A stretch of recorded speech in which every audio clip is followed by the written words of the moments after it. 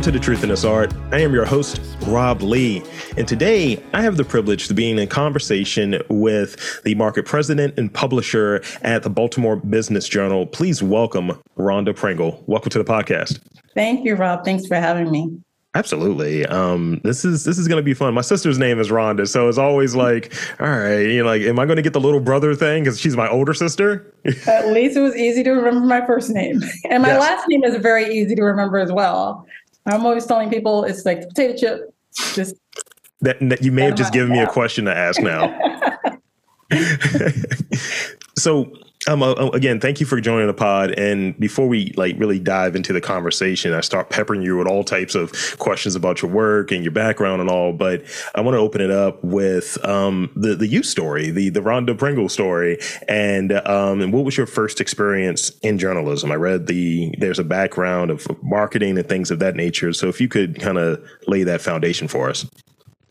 Well, I'm a Southern girl. I was raised in Jacksonville, Florida. I've lived in a few places before moving to Baltimore, Dallas, Phoenix. And I have just always been a media junkie.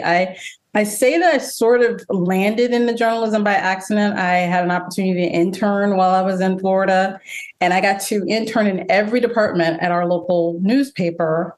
And I ended up loving the newsroom the most because my first internship, I interned in the sports department. Only female, just a bunch of guys sitting around throwing stuff at each other and cracking jokes. I thought that was pretty much a dream job.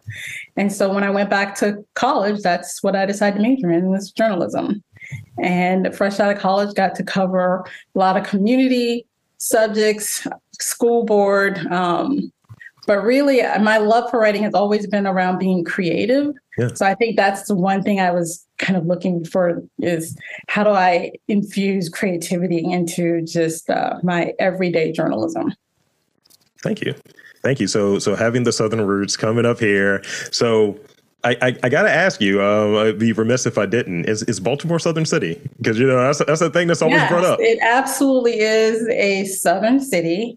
There's so much commonality between Jacksonville, I was at the Florida-Georgia border where I was, and it just felt so natural. Yeah. I mean, we like crabs and we eat a lot of Southern dishes and we say y'all still. I mean, it just feels right. When I went to Phoenix, now that was a whole different culture and just, yeah. I can imagine. But Baltimore just felt natural. Yeah. There have been times where I've traveled down into the South and like New Orleans, for sake of argument. And I always look at New Orleans is a portal. It's a portal to weirdness. I think Baltimore is very similar in that regard. Absolutely. And when I talk with people and say where I'm from, they say, "Oh, you're from Baltimore," and it's like I'm a cousin or something. And just because of where I'm from, Marietta, right? So Southerners they're very familiar with you. They feel the right to hug you. That's what we call the Baltimore hug. Yeah. Like you don't know anybody and they hug you right up. That's a Southern trait where we just feel like we can hug you. We can, get in your personal space, and that's very different from other areas. We don't realize that till we go to other areas, but that's a Southern thing. Yeah, that makes sense. So, so could you explain could you describe what your work is as a publisher? What is it that you do with the Baltimore Business Journal? And because like a lot of people, they see the role, they see the title. It's like, what do you do again? What is that? So right. I get asked that all the time. And some people even think we're book publishers. And, they see a publisher and I get all these, like, will you read my book? It's not what I don't want your manuscript. No, a publisher is very much the CEO of the company. So all of the other departments, the newsroom, sales and marketing, events teams, all report up to me. And I'm ultimately responsible for all of operations and ensuring that we are delivering on our mission and most of all, the bottom line. So, right, it's a business. I have to make sure we have the profits to keep all of our journalists employed. So it is absolutely, I call a combination of public relations because I'm the front page, I'm the face of the organization. I sit on our boards. I moderate a lot of our events. So it's that, but it's also the operations. Yeah, that's huge. And I think making that distinction, it's I would imagine it can be a hot seat. I can imagine It also. is, because I'm not the newsroom, Yeah. but the newsroom reports to me. Mm-hmm. And it's a very interesting dynamic, because I'll have a meeting with the CEO and they always go, I don't want this on the record. And I go, that's fine. Yeah. But I also will go back to the newsroom and I'll hear them talking and I'll know something that they don't know. Yeah. And if I'm not at liberty to share it, I can't share it, because I have to be sort of Switzerland where this is concerned. That makes sense. And I want to put a pin in that real quick, because I'm looking at the order of my questions. I was like, all right, let's, editing as I go along. So I am paying attention. It's just, you've been in that, you've been in a seat before. So touch on the mission of the Baltimore Business Journal, and what is it that really resonated with you? You said you had been there for about 5 years in this role. So what is the mission, and what about it resonated with you? Well, the mission, our audience is mainly business owners and CEOs, key executives. And our mission is really to help them grow their business, to advance their careers, and we say to simplify their professional life. That is such a unique mission and perspective for any media organization. The New York Times does a great job, but they're not going to say it's to help you grow your business. No. Right? Yeah. So we have a very specific niche in that we say we're a news and resource media company. Yeah.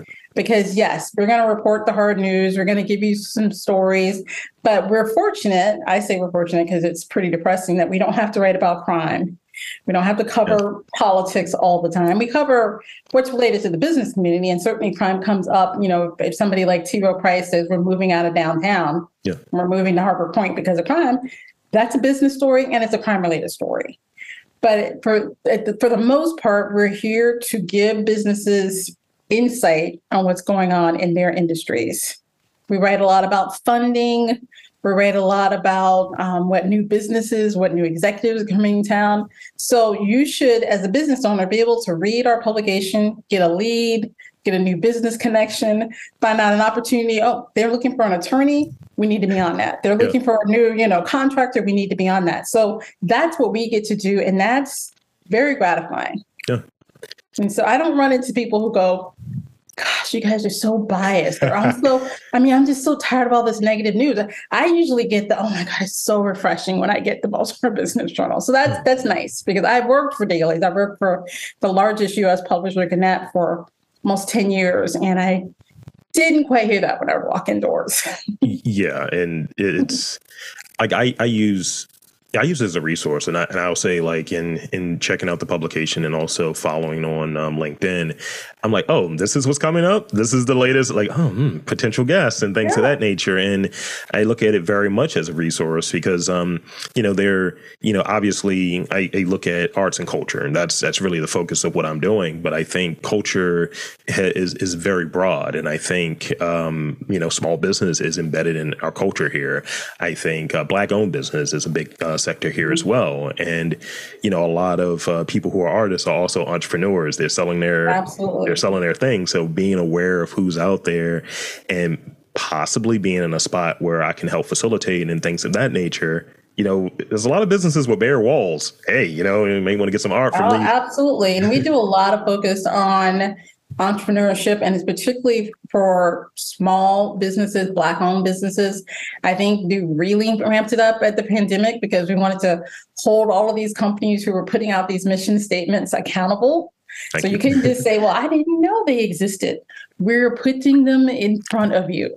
They exist. Now go do the work that you said that you're interested in doing. I love that. I love that. And at one point, I was thinking, how can we put that out there? Because, there was this push that I had a while back in doing sponsored content and doing really timely and strategic content. And I was looking at a cluster that was on Howard Street of Black owned businesses that moved in that nice block with Vegan Juiceology and Kaju having their brick and mortar. I'm like, why isn't anybody talking about this? These are 4 businesses that I was maybe I should do an interview series, and how do we go about it? And even with some of the businesses that are the vendors and such that are going to be in the new Lexington market, Like there's different angles right there that can be done in a multitude of ways, whether it be print, whether it be through interviews.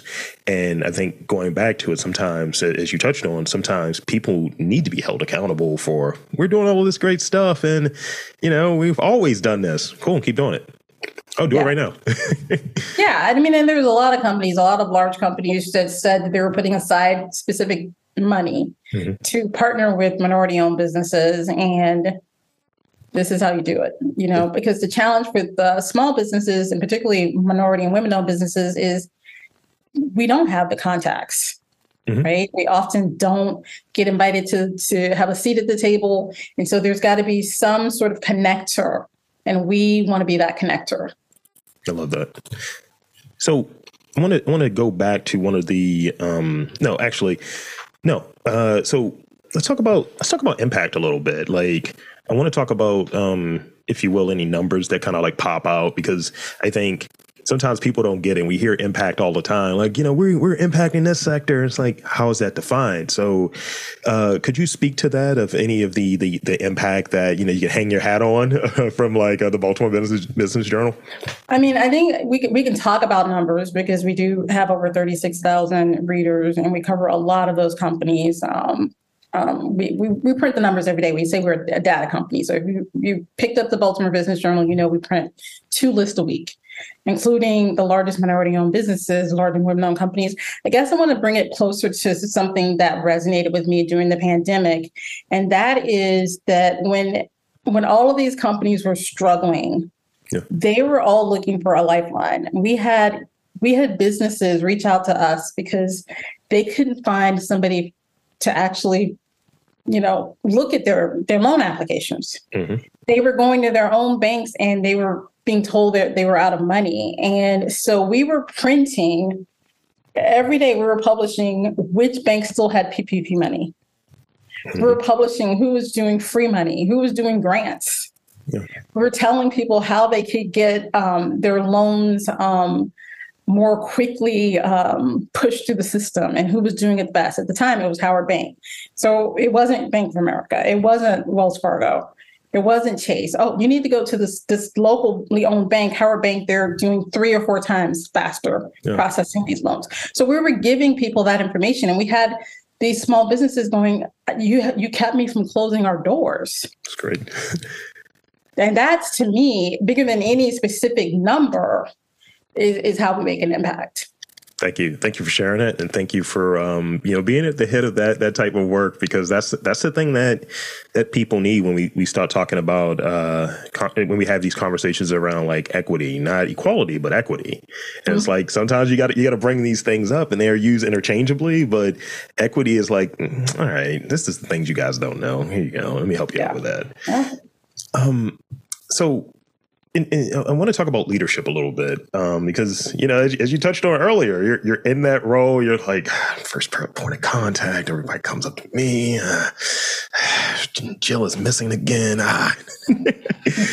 So in terms of doing like one thing well, like what do you like really look at as this is the skill that, or the set of skills, but I think one thing well, that really like sets you aside from like other leaders or what have you? What is that thing for you that's like, some people may be a people person. Some people are just to a fault intellectually curious, like, mwah, but what would that trait be for you?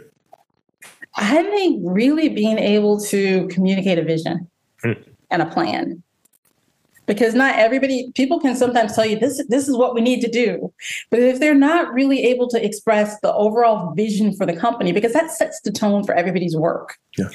This is where we are and this is where we want to be. And if you can get your team excited about that and not so much focused on you have to do it this way. Because I always go, I am, somebody who I say I run a shop. And we all bake cakes, and you can bake any cake you want to. But we all know at the end of the day, we want a cake shop that has lots of great cakes. And the recipe you use is your own.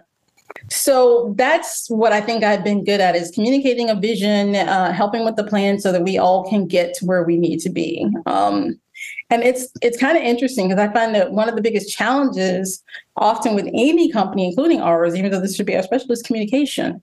So the fact that I can communicate that vision, but trust me, communication is still, I think, for many companies, the biggest challenge. Yeah. Yeah, absolutely. And leaders, it's the biggest challenge. And I think that's why, going to the communication piece, I think that's why storytelling is at an all-time high, or at least the attempt at doing that. And, there are so many calls that I get, so many emails that I get. Would you be interested in helping us? I was like, do I like what you're doing? That's really what it is. It's like having some, like barometer, having some scruples. I hate using that word, but it sounds like it's appropriate, of right. Who you're going to work with. Storytelling is about influence, though, right? Too. So when you tell a story, you're certainly trying to tell it most of the time through a lens that allows people to connect, to impact them, and sometimes to persuade them to think one way or another about something, right? And so everybody's not good at that piece of the storytelling. And I think when you have a vision, you have to tell the story of your company, and you have to get buy-in. People have to believe it. If you tell a story and people go, oh my God, if you ever watched a movie and you go, oh my God, that's the most unrealistic movie, I just couldn't get into it. Yeah. My friends hate me to do movies because I'm one of those people who jumps ahead my logic. I'm like, oh, I already know what's going to happen. They go, just enjoy the insanity and the stupidness of the movie. And I go, I can't separate how stupid the movie was. And so I think that just being able to share a vision that people can see with you is a strength. I feel like that was a series of air sign traits you were describing right there, because I'm relating to that a lot. And sometimes I'll just like blurt it out. Like, I was watching a movie with my girlfriend like earlier this year, I think, called Malignant. And I was like, oh, this is just a bad movie. That movie. It's one of those movies that's almost so bad it's good. Yes. But it's just got a lot of my friends, just lean into it. Don't overthink it. If you overthink it, you're going to hate this movie. So yeah.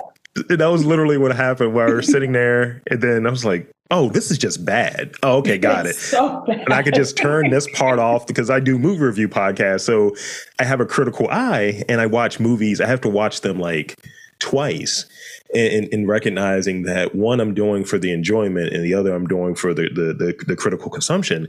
And when I was watching, I was like, oh, I could just turn off all of the critical thing right now. This is just me laughing because this is what this is.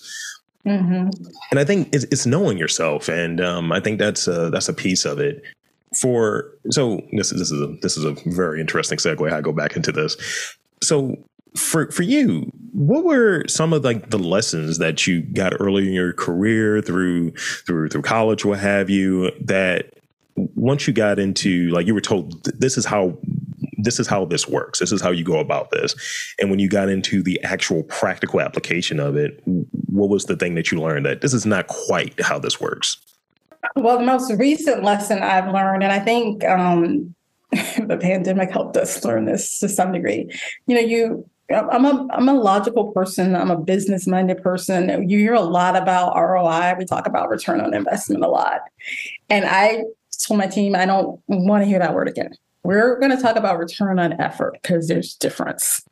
Love it. And there's so much of what we do that is not worth the effort. We always say not all money is good money. And the reason is because it doesn't make sense for what fills you, what you're trying to accomplish. It goes against your mission. It goes against your values. It goes against your time with your family that has some value. So I'm really interested now in everything I do. I'm always going, what's the return on the effort that we're putting in? And I do that even with the newsroom. Yeah. We do great cover features. And I go, okay, all the reporters are going to dig into this story. That's a lot of effort. We could do 20 stories. What's the return on that effort? And they will come back and they'll go, but these are the kinds of stories we get awards for, and that makes everybody happy. That makes sense. Yeah. That makes sense for me. If that's what it takes to fulfill you, you got to do something a year that you're going to get honored for, then great. Yeah.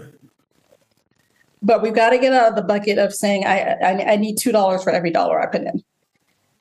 Mm-hmm. I just had to stop using that model because it was making us all miserable.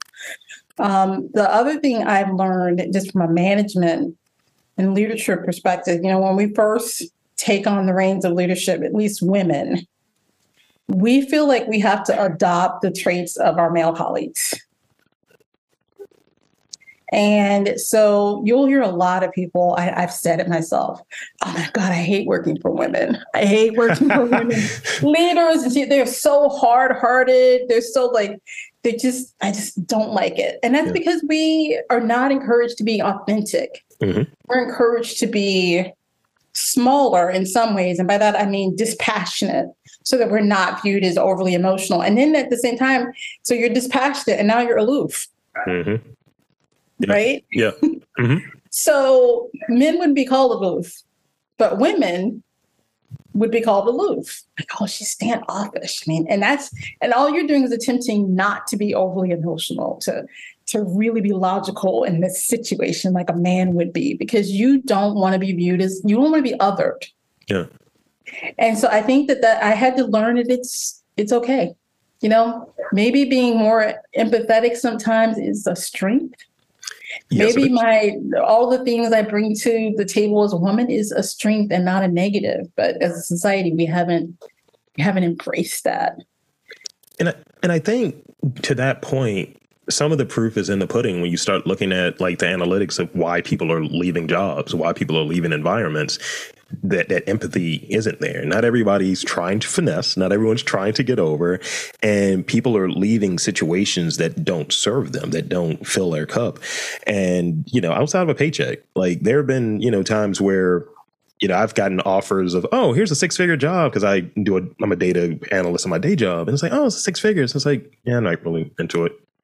And it's like, but you should chase the money. I was like, no, not really. No, I actually had an opportunity to go back and work for an old manager of mine who is now leading a really big company. And I said to the recruiting person, no, I've been there and done it with that person. Mm-hmm. I don't need to do that again. And it was almost twice as much as I'm making now. And I just emotionally, it didn't mean anything to me.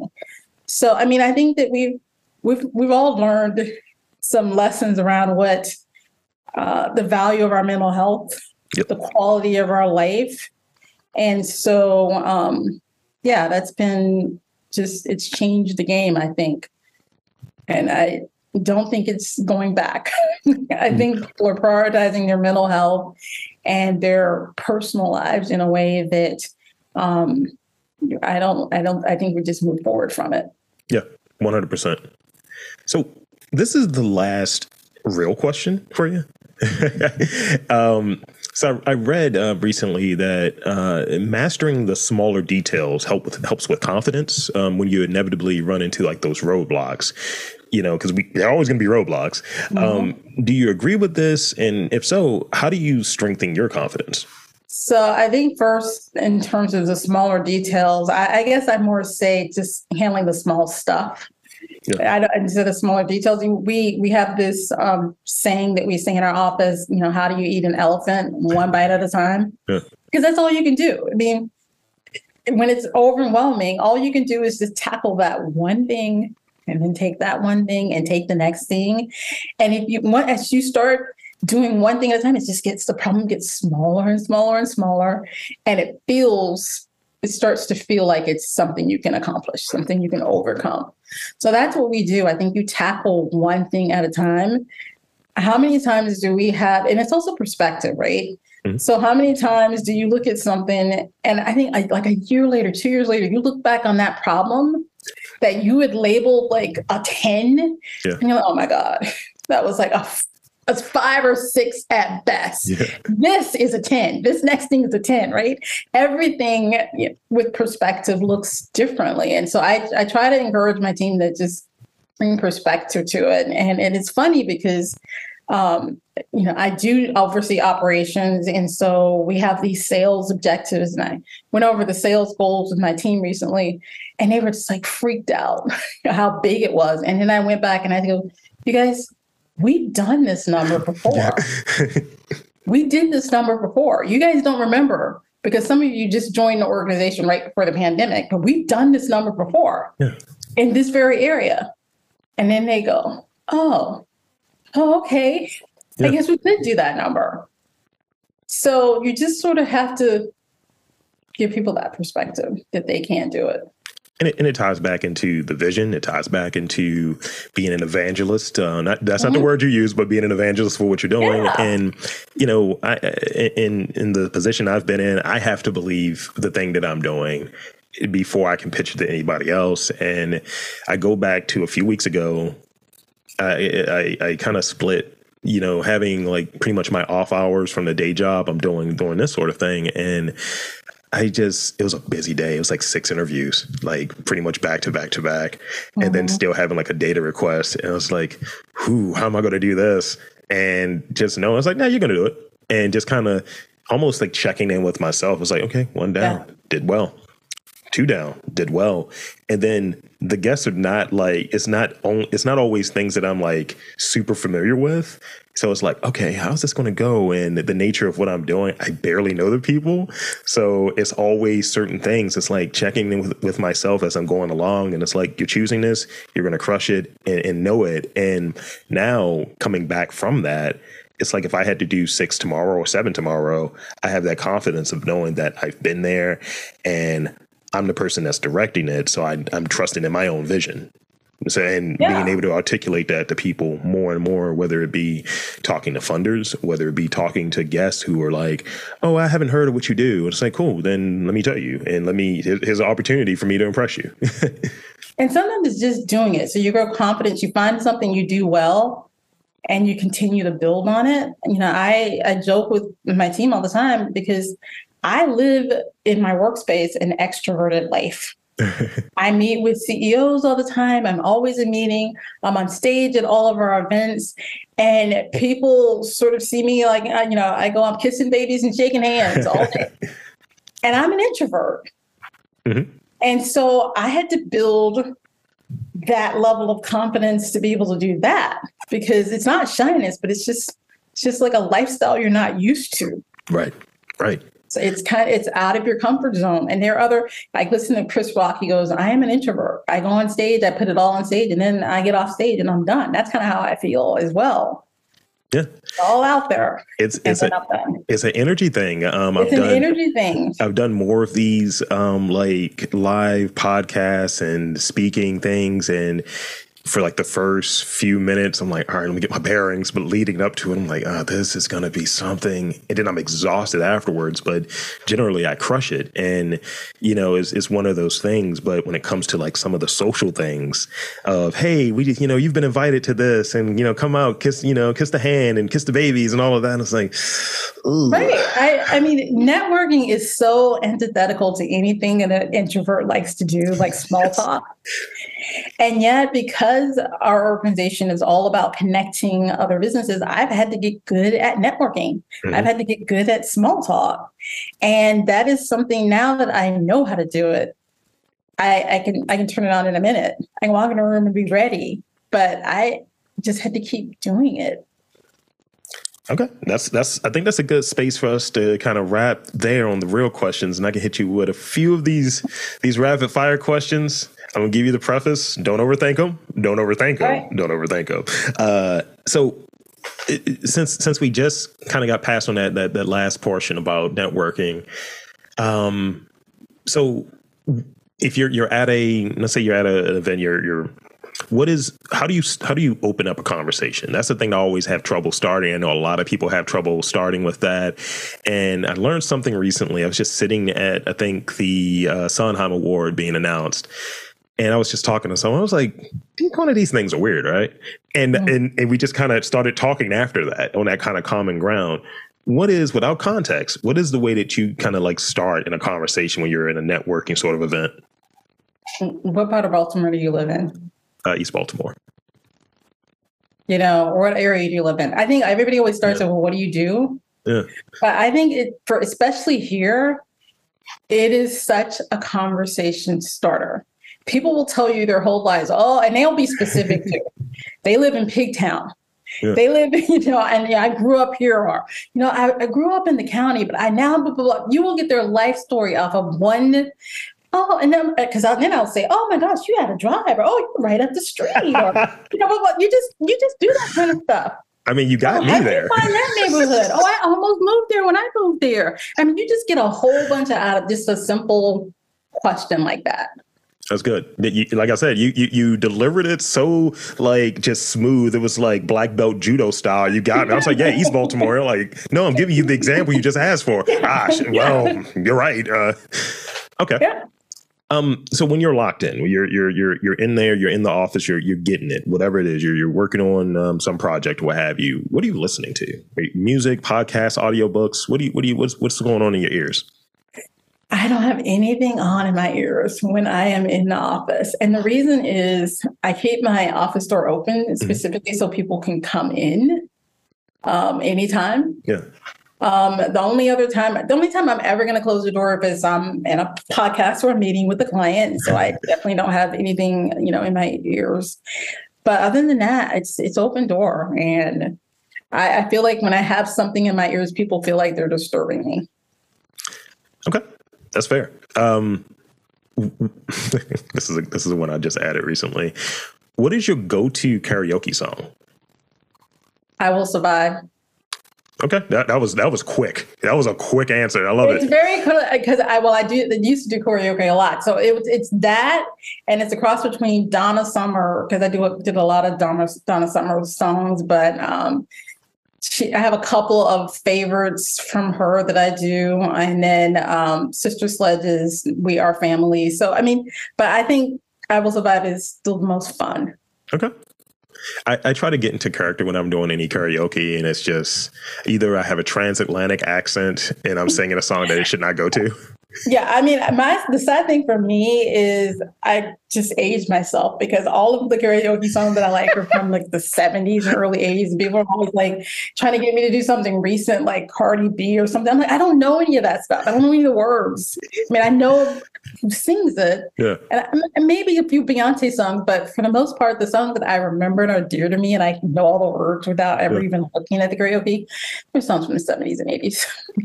I will pull out an INXS song and I will pull out a Depeche Mode song. So that just, I'll throw out my 80s references. That's what I got. So you mentioned this. So these next two questions, and I only got 3 left. These next 2 questions, they relate to pretty much as we were talking. So favorite potato chip flavor? Doritos. Okay. Any particular flavor? Just the plain original, not any of that sour cream Dorito. Not even the really hot ones. And it's so funny, for my birthday, my team decorated my office in Doritos stuff. Nice. So they know, and they know it's just the original.